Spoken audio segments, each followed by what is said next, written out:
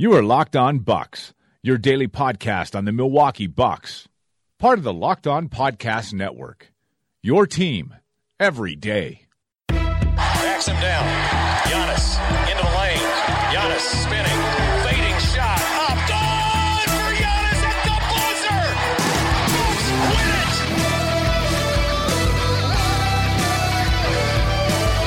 We may be young, but we believe on the future. Bucks win it. We may be young, but we believe on the future. Bucks win it. Welcome to Locked On Bucks. I'm Eric Name. Joining me as always is my good friend Frank Madden.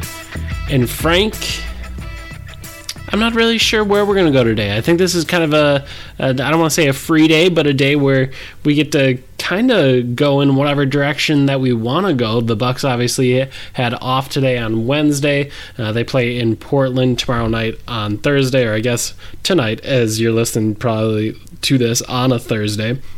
So we'll preview that game in a little bit. But first, just how's life? How are you doing, man? You know, I'm on the road, which isn't ideal, but I was just kind of looking over stats, and it just sort of hit me again. I was just looking at the Bucks, and it kind of hit me that the Milwaukee Bucks have a 22-year-old player who's averaging 30 points, 10 rebounds, 4-something assists, like 2 steals, 2 blocks. I haven't checked. I haven't done the whole BREF, basketball reference search to see if anybody has ever put up the stats that Giannis has put up. I'm guessing not in the history of the NBA. Like, that's just sort of the kind of like rarefied air Giannis has been in over the last year or so. Like, nobody, since we've been collecting blocks and steals data, and I think in the 70s, nobody's really done what he does in terms of doing all the stuff he does. And I know everybody appreciates and loves Giannis, and he might have like the highest approval rating if you like look at like maybe even league wide, but certainly among like a fan base. I don't know if any fan base loves Giannis or loves any of their players as much as Bucks fans love Giannis. I feel like he's got just like a perfect 100% approval rating, and he should. But I still feel like we should just take a moment and say, good freaking God, is Giannis incredible, and what he's doing. I mean, again, is he going to average 29.7 points the rest of the season? I don't know, but he's not going to average 21 points per game. He's in just an incredible elite, I don't know. He's just like, there are only a few guys that you can even talk about being better than him at the game of basketball right now in the world. And again, if I think the MVP talk is cool just because the Bucks haven't been that good, but certainly it hasn't had anything to do with, where Giannis is at an overall level. Maybe the points have come down a little bit, but I mean, geez, Giannis, thank you. Praise Giannis. It's crazy, and I know I've mentioned this from time to time, but like just his ability, one, to get to the rim, his ability to finish at the rim, like even when he's cold at the rim, like he had been there until the Kings game, where obviously everything was just so easy. But even when he had like off games, I was like, man, I'm complaining about this dude having an off game, and it was still a game that 3 years ago I would have that would have been the dream. Giannis scored 21 points and he was doing all these amazing things. That's so awesome. That's so great. And yeah, he's truly something else. And I was thinking about it last night when you kind of brought it up again, but like with as logical and cool and calm as you are, Frank, like you are actively making sure Giannis gets every single one of his stats. Like, I'm like a kid. I am like a kid when I was a kid who collected basketball cards. I religiously looked at stats and memorized my favorite player stats and stuff like that. And Giannis keeps me young. And yeah, you know what I mean? But like, I was just thinking about that. Like, I've had so many conversations with you over the last, I don't know, 3, 4 years, and you're just such a logical thinker. And then when it comes to Giannis, it's like, nope, I got to make sure Giannis gets that assist. Like, I have to. I got to make sure. And I don't know. I think it speaks to just kind of what kind of basketball player he is and all the incredible things that he can do, that it does kind of turn you into a kid. Yeah. Guilty as charged. And I mean, he's leading the NBA in PER right now.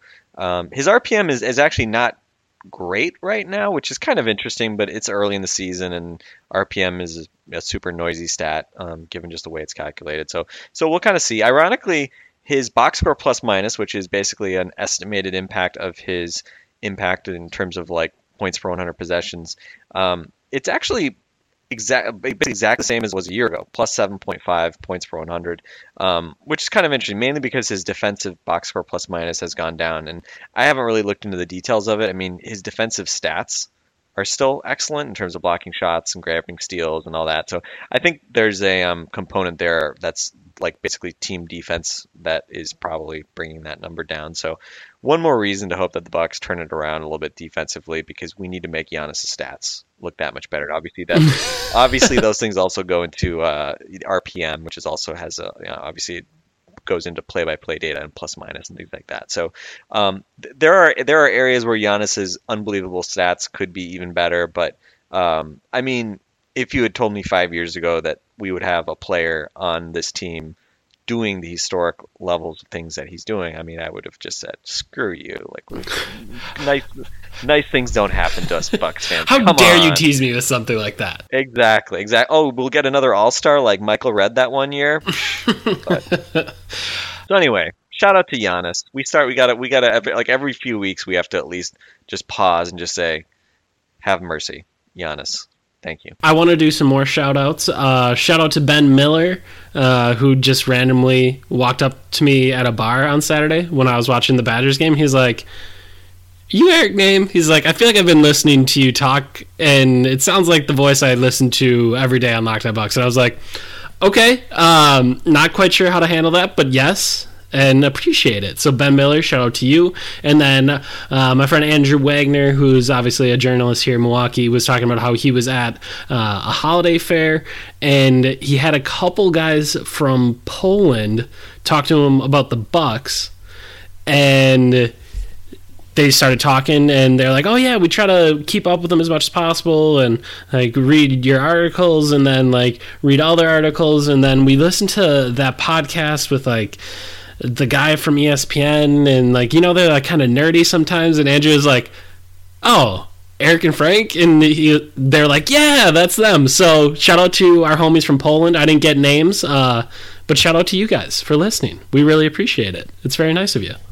And we'll take nerdy. I'm okay with it. Yeah. I'll allow it. I think it could have been worse than nerdy, so I was pretty cool with that. Oh, yeah. Yeah, way worse. You know, those two really annoying guys that I don't really want to listen to, but they're there every day, so I still download. No, so shout out to all you guys, and shout out to all of our listeners for just feeling like you want to share the good word of LOB. We appreciate it. And I need to look at my draft league.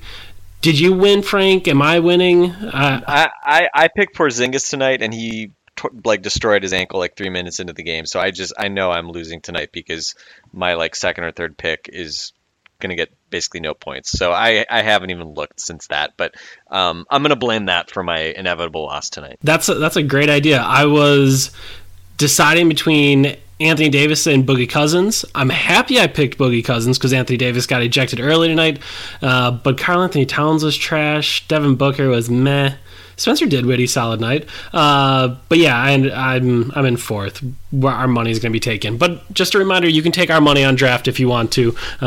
We'll do it next Wednesday. We always do it. And we've been getting a number of the same people in our leagues.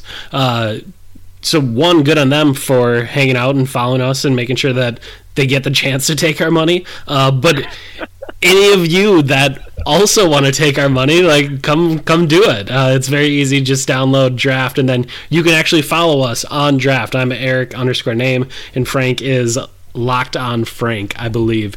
So you can follow us there, and then you will get it. You can get a notification on your phone that says, "Hey, take Frank and Eric's money." And you can do that whenever we make a draft league. So make sure you guys are doing that. Frank, one thing I wanted to talk about today before we preview the Blazers game is Zach Lowe did a podcast today with Rachel Nichols, and I made a joke about it during the game last night because Rachel tweeted out a picture of Zach's scribbled notes, and you couldn't read anything, but there did appear to be one thing on the bottom that was it looked like trade ideas, and one appeared to be KM, MT, and gibberish. So I assume that was Chris Middleton, Mirza Teletovic, and gibberish. What did that end up being on the podcast, Frank? Yeah, so, and I hesitate to say that Zach Lowe was endorsing this idea, but I think he put it out there under the qualifier of that this could get a deal done for DeAndre Jordan, who with the Clippers now looking at 2 months out with or without Blake Griffin hurting his knee the other night, with Patrick Beverley out for the season. Shout out to Patrick Beverley, one of my wife's personal favorites, even though he's no longer a Houston Rocket. By the way, to our friend Dan Schaefer, did you know that my wife is a Houston Rockets fan? Just checking. Yeah, that was a little inside Twitter joke because Dan was noting that I bring that up like every other podcast. But yeah, so the Clippers are in a bad shape right now. They've had a lot of injuries. Teodosic has basically been out since the second game of the season. I mean, they're in rough shape, and DeAndre Jordan can opt out this summer. So I don't know. I mean, they still have Blake and Gallinari. I mean, it's kind of hard to say just blow up the team, because you'd have to do a lot to really sort of tear it down entirely. But DeAndre, and also Ballmer's kind of a loon. Yeah, so I mean, I don't know what Ballmer wants to do, right? So it's kind of interesting to kind of think about. But I mean, to be honest, when they signed Blake to that big deal last summer, one of my immediate thoughts was, well, they might as well, because they were capped out. They weren't going to go sign anybody. They weren't inevitably going to go get, a high pick or whatever. So they might as well at least get Blake, and then he's an asset in theory if he can stay healthy and keep doing things, and maybe they just trade him eventually. So anyway, but DeAndre sounds like he will be available at some point. Makes sense given he can walk and go someplace else next summer. I don't know what the likelihood of that is. I won't pretend to, but certainly you can understand. The Clippers may very well lock him in a house as well. They could do that again. They could do that again. That's a thing that's happened, so that's not out of the realm of possibility. That may be. I mean, different people would have to be doing the law. I feel like Patrick Beverley would be a better person to have you. Oh yeah, he'd be very good at it. Better than JJ Redick. But yeah, so Zach threw out the idea of KM, Chris Middleton, and at which point I'm already gulping and not feeling good about where this is going. Mirza Teletovic, largely for kind of salary matching, send out at least some bad salary in the deal for the Bucks perspective, and a first round pick. And again, it's kind of complicated because the Bucks obviously have a protected first round pick in the Suns deal that we don't know when it's going to convey exactly. But that's obviously kind of complicates everything, because it also limits how easily they can move another first round pick, because you can't have traded 2 straight first round picks that are out in the future due to the Stepien rule that the NBA has. So I don't know how they would even structure that, but bottom line, that was kind of what he threw out there for DeAndre Jordan, and my first reaction was no.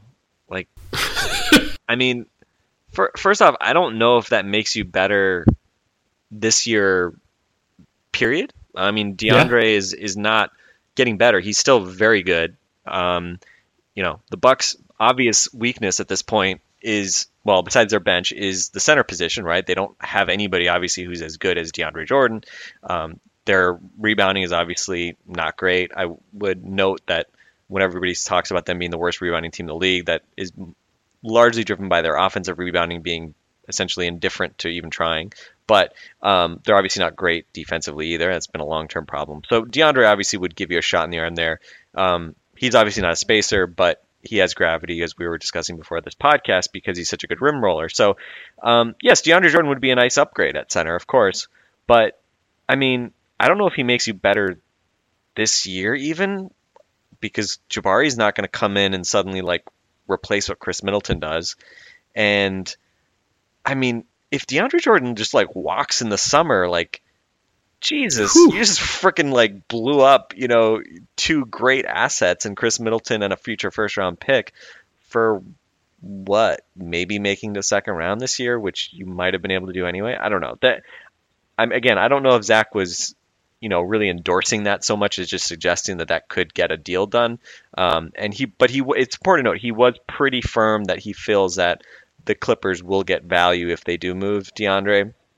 So I don't know, but again, I view DeAndre as like, given his age, given that he can walk and he does have a player option, but sounds like he's likely to opt out. I just view him as a guy that I would give up like maybe one good asset for. Like I thought whenever I've heard DeAndre, I always assume that people will go to like Jabari Parker as being the potential like make weight Jabari plus contract filler. Since obviously the Bucks may not want to really have to confront paying Jabari anyway and don't have like an obvious starting spot for him either way. So that was what I thought, but kind of the Middleton first round pick angle seemed not great. Yeah, I just think that's too much for let's see, 60, how far are we in? 60, we're 11 games in, so a 61 game rental. That's a whole lot to give up. And it's not just Middleton, but it's also Middleton and a first rounder.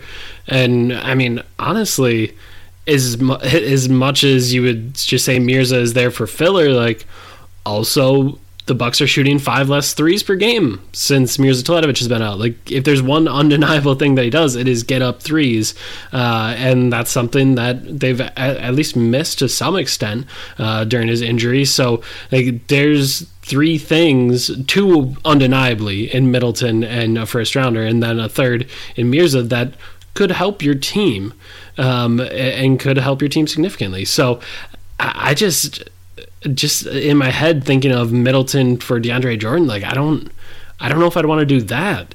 And I mentioned it to you before the podcast, but I just don't know how much I love making one of my big 3, big 4, whatever you're going to need to win a championship, a center. Like, even in the scenario where you do make that trade, and then in the scenario where you are also able to convince DeAndre Jordan to sign in Milwaukee, do you want that? Like, that doesn't seem like a positive thing to me. And I know I've expressed some concern over Middleton's next contract, but that's 2 years from now, not this summer. And also, I probably am okay with paying an aging Chris Middleton more than I am paying an aging DeAndre Jordan. And I think I probably can get Chris Middleton for cheaper than DeAndre Jordan. So there's just a lot there that I do not like. I just think it's too much, and I don't. And again, I understand because right after the Bledsoe trade, there was a number of people that were like, "Well, do the Bucks need to pick up another center?" And I was quick to say, no, you don't need to pick up another center. I can understand wanting a better center. Like, I get that desire. Yeah. Like, you want someone better than Thon Maker or John Henson. That I totally understand. But to add a third center into the mix when the league is getting smaller, and then to make the center position one of the positions that you need star production at, like, that just seems like a scary bet to me. Yeah, I mean, we've been, I guess, alternately bemoaning and observing more of late, because the Bucks have gotten rid of all their high-priced centers other than John Henson. But looking at, hey, man, there seems like there is some inefficiency from the standpoint of you can be a really good team and not pay a ton of money for a center these days. That seems like a thing. Now, you could argue a team like Boston, Al Horford plays a lot of center, but he's not actually starting at center.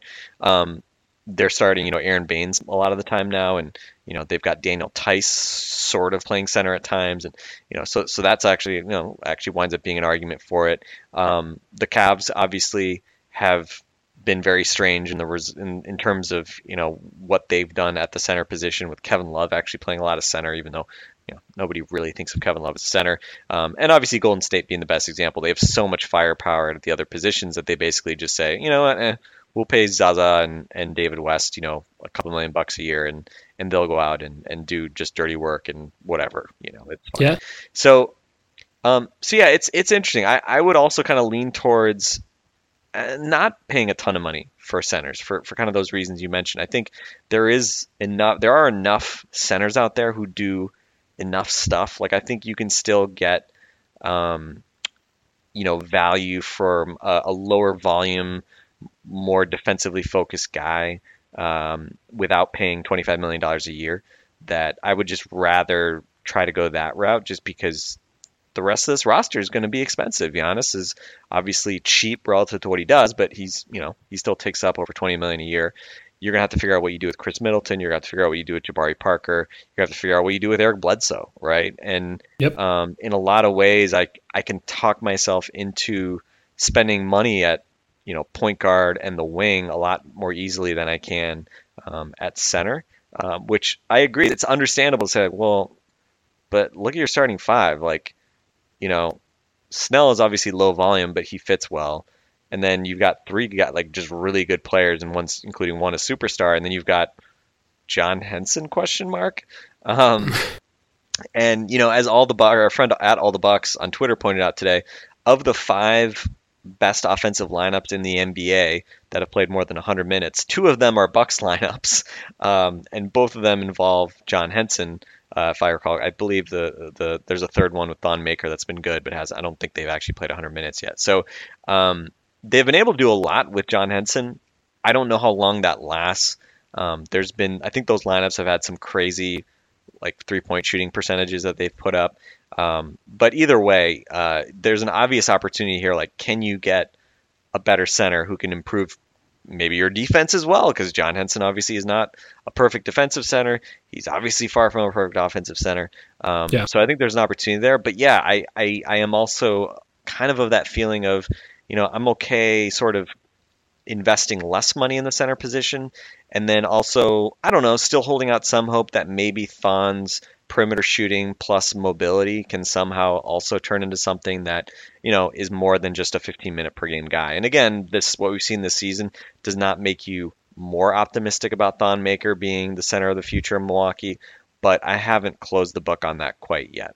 Yeah, I think there's plenty of cause for concern, things that you would want him to be doing better. But yeah, I think you still hold out some hope there. And it's just the way that we see the league trending. It's as I think about those next contracts, it's like, man, I think I just live. I think I can live with giving out a bad contract to Jabari on the wing, to Chris on the wing, or to Bledsoe at point guard. Like, I think I can live with all those. I don't know if I can forgive myself in the same way for signing up a big for a long-term contract that might end up being bad. And again, I'm not trying to sign any bad contracts. That's not my goal. But at the same time, like, I would probably just with the way the league is trending, it's trending smaller. So putting money in those guys seems to make sense to me. Well, and we also went through the Miles Plumlee contract experience, so we also like have kind of a gag reflex when it comes to something like that. Signing bigs up to big deals. Yeah, I would totally agree. And also, I think we can just kind of hit on this other stuff right now too. But these are questions that we've received. I think we've already handled Jahlil Okafor, right? Yeah, we already talked about Jahlil Okafor and how we're not really interested. Yeah, I mean, that we can just move on. We don't need to discuss it again. We don't need to rehash it. The Bucks should be at least pretty good offensively, right? Like, they don't need, like, with these they're always going to have at least Chris Middleton on the court. They're always going to have Chris or Giannis. They're always going to have Brogdon or Bledsoe on the court. Like, is pounding the ball inside to a Jahlil Okafor type, like, is that going to just like totally change and make the Bucks this great offensive team in these second units that haven't been great so far? Like Like, really? And it's not going to be like just a massive negative on the defense? No. Like, no. Like, I'm just not interested. Not worth it. Okay, so let's move on to Marc Gasol then. Obviously, we talked about the Fizdale firing earlier this week, and obviously Gasol is a name that keeps getting kind of tossed around because I don't know if anyone knows what Memphis is doing. Maybe this is just the sign of the start of the rebuild and they're going to go in a different direction. But if that would have been the case, I think you keep Fizdale and then trade away Gasol.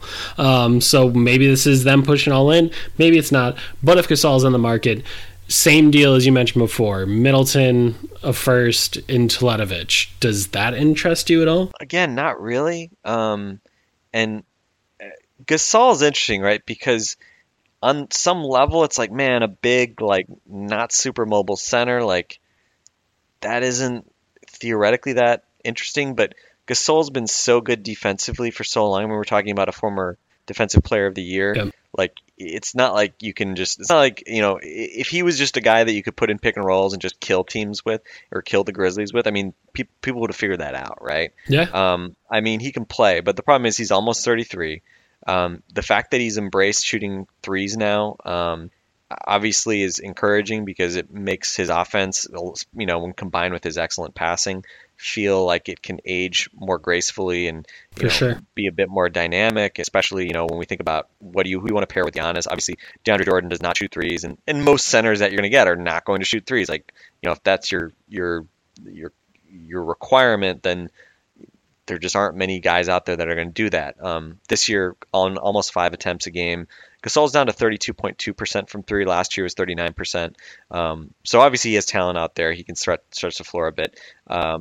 And he's upped his rebounding significantly this year. He's up to over 9 boards a game, and especially defend the defensive glass. I think that was always something I thought was a little bit weird, was that his defensive rebounding wasn't great, and maybe some of that was he's a position guy and the team's not that bad defensive rebounding, but I don't know. I think the big thing with me is just the age and the contract. I mean, Yep. He's a guy that he's got a player option, I think, going into the summer of 2019 that he'd have to decide on, and he's still looking at is he going to turn down $25 million a year at that point?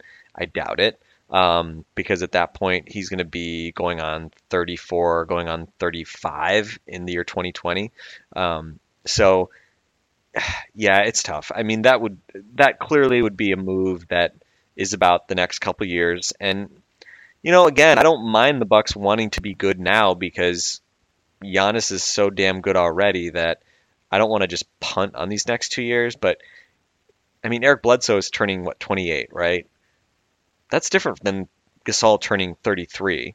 And as much as they may age differently, man, he's owed so much money that I just don't know. I don't know if that's the kind of guy I want to give up a lot for. And the other thing too is they just fired David Fizdale. Are they really going to go out and sell off Marc Gasol on a deal Seems unlikely. that Bucks fans would be able to feel good about? I just don't see it. So I think Gasol just doesn't seem like a guy you're going to be able to get at a good price. So that's another big reason why I'm not going to spend time on the trade machine trying to construct Marc Gasol trades. I am out for many of the reasons you listed, and then the same reasons that I don't love a DeAndre Jordan trade. And again, just betting on bigs isn't something that I'm really all that interested in, especially when you see from year to year just kind of some bargain bin bigs give teams solid minutes. And I just think that would probably be closer to the way that I would go. And I have always enjoyed watching Gasol play, like just watching his passing. And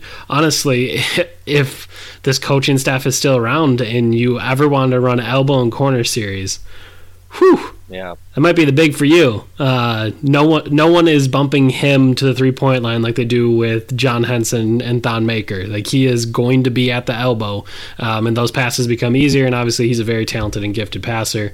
You mentioned all of the good things he does defensively as well. So there's really a lot to like there. But I just, like you said, contract's too big. He's a little bit too old, and again, I just don't want to bet on bigs. So I am out on that. Well, and as you say that, I mean, think about the finals last year. If Marc Gasol had been on either the Warriors or the Cleveland Cavaliers, as good as he is, and as much as he is better than any of the centers that were in that series. He's not on the floor. Would he have been off the floor during long if he stretches of wasn't, that? he'd be And- pretty damn close. And the mere fact that we can suggest that is pretty scary, not just for Gasol, but, as you're saying, for kind of just the future of the center position.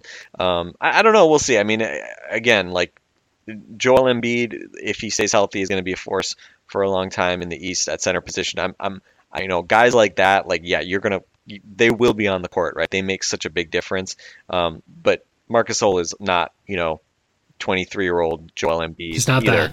that. No. For better or worse. He does have some injury issues as well. Missed time last year with a foot injury, which is another big concern. But yeah, I don't know. I feel a little bit cheap because I don't know. Like, I'm not banging on tables to go pick up any specific center, and I feel like I'm almost like being just too lazy, not trying to think of some center the Bucks could go and get because clearly John Henson and Thon Maker are, not going to carry the Bucks very far, just, or contribute a lot from the center position. Like, clearly the Bucks. How dare you? Yeah, well, clearly the Bucks could do a lot better there. But I don't know, when you think about giving up real assets to, make a big addition at the center position. I don't know. That does kind of scare me a little bit. And, maybe your best center on this court, especially as you think about the future and competing at a really high level, for long stretches of some of these big playoff games, Giannis Antetokounmpo may be your best center on this roster. Yep. And I mean, just thinking back to that finals, there was all those sequences where it was LeBron and Durant were the biggest guys on the floor. Like, those were the guys that were playing center. And Giannis can very much fit that same mold. Just a matter of using him in that way and believing in going small. So we'll see what happens there. But that was kind of the newsy-ish thing of the day. But again, not something that we were all that interested in. Now, on to the Portland Trailblazers. I think the Portland Trailblazers are really interesting this year because they are probably not the team you think they are.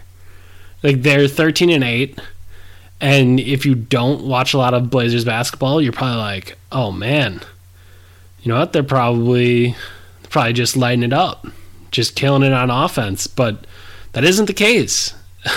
This is a team that is somehow 20th in offensive rating and 3rd in defensive rating. I'm not sure which one of those is more surprising to me, but I do know both of them are surprising. So they're 20th in offense, 3rd in defense, 19th in pace, and again, they're out to a 13-8 record, and they're shooting, let's see, the 3rd fewest threes in the league. They have the 3rd lowest, 3-point attempt rate. So this is a team that you think you know about the Portland Trail Blazers, but that is not how they've been winning this year. Yeah, and it's interesting looking at their data, and I think we talked about this the last time these teams played, that you think about them being this great shooting team, but they don't really have guys that go park in the corner and really scare you from 3-point range, especially with Allen Crabbe gone. Evan Turner's still around. I think Al-Farouq Alamino has been hurt a lot, and he's obviously not maybe been the most consistent guy.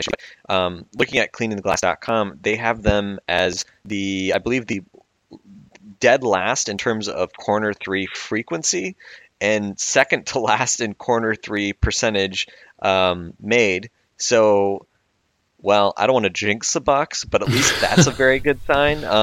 In terms of all threes, they are 27th in terms of the frequency of threes they shoot. They have been much better. They're actually the best team in the league at converting non-corner threes, so basically above the break threes. That's the longer 3-point shot. Which makes sense when you think about their players. Like, Lillard is going to shoot a bunch above the break. McCollum's going to shoot a bunch above the break. Like, their 3-point shooters are their 2 main guys, and those are going to be off the dribble and above the break. And then they do have guys like, I know Pat Connaughton has had a couple good games lately, and I think there was a run in the first Bucks Blazers game where he had a couple threes, but they're not the normal team to their 3-point usage isn't all that normal, isn't all that typical when we think about the way that the modern NBA tries to shoot threes. Yeah, and similar story on defense. This is a team, and I think back, I remember a few years ago when Terry Stotts was really starting to establish himself as one of the league's better coaches. A lot of the talk about the Blazers defense was, well, they don't double team. If you go in the post, they'll just let you go in the post, and they'll just live with whatever you do in the post. And, at the time, there was a lot of the thought was, and it kind of makes sense. And obviously we draw this contrast with the Bucks a lot, that they're just going to live with that because they don't want to collapse. They don't want to give you opportunities to move the ball around and get open threes. And sure enough, you look at the frequency of 3-pointers they allow. The last 6 seasons, this as a team that has been in the top 8 in terms of the ratio of 3-pointers they allow relative to all their shots. So they just don't give up many threes.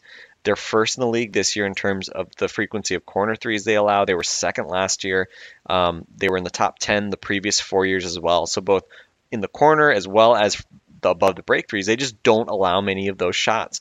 And that obviously, this is a team that has been very inconsistent defensively over the past few years, but from a shot chart perspective, that's obviously a great start. You're just not philosophically, it makes a lot of sense. Exactly. You're just not giving up many threes. And they're also a team that, in spite of the fact that you say, well, if you're not going to double guys around the basket in the post, then, they're going to go to work on you. Well, they're first in the league in lowest percentage allowed at the rim this year, 54.6. They were first in the league last year, and they were third the year before that. So they're a team that has been good at protecting the rim. They've been a team that's been good at protecting the 3-point line, or at least limiting your shots there, which we always talk about being the most important thing you can do given the noise around 3-point accuracy from opponents. And so yeah, it's been interesting. This year they have certainly benefited from the fact that teams have not made sorry, I was just looking at the right. They've benefited from the fact that teams have not made really a high percentage of corner threes or above the break threes, and they're fourth in the league in defending the 3-point line, quote unquote defending the 3-point line. Again, opponent percentage isn't that easy to control. They're at 33.7%. Bucks are 6 or 7% worse than that, so substantially worse. And we'll be interested to see kind of where those numbers evolve to. Because look, the Blazers last year were dead last, and the year before they were dead last in terms of above the break 3 defense allowed. Almost 39% on both. They were bottom 3 in all 3-point opponent percentage the last two years before that. So anyway, interesting to kind of note and see that. Because obviously those are things that we talk about a fair bit, and you can just look at them. They've been all over the place in terms of the opponent 3-point percentage allowed. So yeah, it's not necessarily the team that, I don't know, we think about the Blazers normally being. I feel like in my head, I think of Blazers as a good offense and not great defensive team. Yep. And obviously a lot of that is shaped by the way we think of their best being guards who aren't good defensively. But to Terry Stotts' credit, they've been able to do some things maybe you wouldn't expect them to be able to do defensively, but also offensively, this is a team that could still improve a lot. So we'll definitely be interested to see what is real and maybe what is less sustainable with this team moving forward. But hey, this is a team that the Bucks have already beaten once, and obviously if they were able to do it again on Thursday, repeat what they did last year when they went into Portland and got a much-needed win on a road trip, it would obviously be a huge step, certainly a much more meaningful win. A 1-point win in Portland would be an infinitely more meaningful win than a 25-point win in Sacramento. But again, to beat this team twice in a season, not the easiest thing to do. Yeah, and you look back at that last game, 44 points, 8 rebounds, 4 assists, 2 steals, and 2 blocks on 17 of 23 shooting, 9 of 13 free throw shooting. That was Giannis Antetokounmpo's night against them last time. They struggled mightily attempting to cover him. And obviously that was kind of the night where everyone just circled and said, okay, there's an MVP candidate right there. And obviously after that game, we talked about the end of the game stretch where he steals it from Lillard. He pokes it out from McCollum. He blocks Nurkic at the rim. And that was just kind of the night where everyone decided that, oh yeah, Giannis is an MVP candidate this season. So I'll be very curious to see what they try to do against him this time. Al-Farouq Aminu was playing in that game, and he's returning from injury, but he wasn't all that helpful against Giannis. So how they try to defend him is going to be, I think, a big part of this. And like you said, they do a nice job at the rim, but they didn't do such a nice job at the rim against Giannis, and they do try to stay away from sending help. But I know in that game we saw Nurkic get Giannis at the rim one time, and I'm almost curious if you're going to see Nurkic shade that way a little bit more than maybe the Blazers normally do against Giannis. So I just think it's going to be a really interesting game, because even with that huge night from Giannis, like that was a game where you felt like the Bucks had it won, then they blew it, and then Giannis came back and made some amazing plays and ended up helping the Bucks win that one. So I just think two very changed teams from that moment in time. At that moment, the Bucks are, after that one, they're 2-1, and Giannis just had a huge game, and everything's working for Brogdon, and Middleton's struggling still, but that was kind of a game where he started to get things going, and I don't know. The Bucks are a very different team now, and I just think there's so much interesting stuff going on with them right now. How does Brogdon start to figure things out? Because he has really struggled since Bledsoe has been in town. I know I pointed that out in my article, but he's not shooting the ball well. He's not assisting like he was, and he had a solid-ish game against the Kings, but again, it was against the Kings, and that's not really a meaningful sample, I wouldn't say. So how does Brogdon get going? Do they find a way to get anything going with the bench units? How does Bledsoe help out on Lillard? Do the Bucks play the same defense as they played against the Kings? Yeah. That to me is going to be, I think maybe that's my number one question. That after 5 minutes, are we seeing the Bucks move back to trapping? And this would be a night where that's very attractive. Like playing Lillard and McCollum in that way is very attractive, and they did it in that first game where they sent Henson at Lillard and McCollum a lot, and they did really try to get the ball in their hands and kind of deal with that in scrambles. So if you're ever looking for kind of a team, again, they don't shoot all the corner threes, but they do have that kind of high ball screen heavy action that would force the Bucks into some of that trapping and hard hedging, and then that scramble mode if they choose to play defense that way. So I haven't been this excited for a Bucks game in a long time, but I just think I haven't been this intrigued about a Bucks game in a long time, because that's such a huge question. Like, are the changes that they made real? And are they willing to stick with it, even if that means in the first quarter they struggle with communication and they give up 30-plus points to the Blazers? Or is it immediately just right back to kind of what we've seen for the first 3 years of Jason Kidd's tenure? Yeah, it will be interesting. I mean, we mentioned after that first game, the Bucks were able to prevent the Blazers from really even shooting, I think, more than 1 or 2 threes in the entire fourth quarter. Yep. In Milwaukee. And obviously this is a team, because the guys with the ball are the guys who shoot threes so well, and the kind of guys who would end up taking shots late in the clock if you move the ball around and get it out of their hands are not really great shooters. This is a team where the Bucks sort of defensive style, probably the traditional Bucks defensive style the last couple of years probably doesn't hurt you as much. So I don't know. We'll see kind of which way they go. I mean, at this point, obviously nothing would surprise us. No.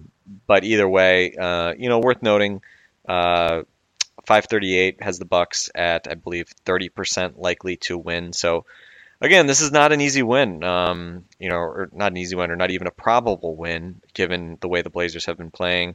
And again, one blowout win in Sacramento certainly doesn't change the Bucks from a meh team overall in terms of point differential, all that stuff. Doesn't turn that around, doesn't paper over a lot of the struggles they've had.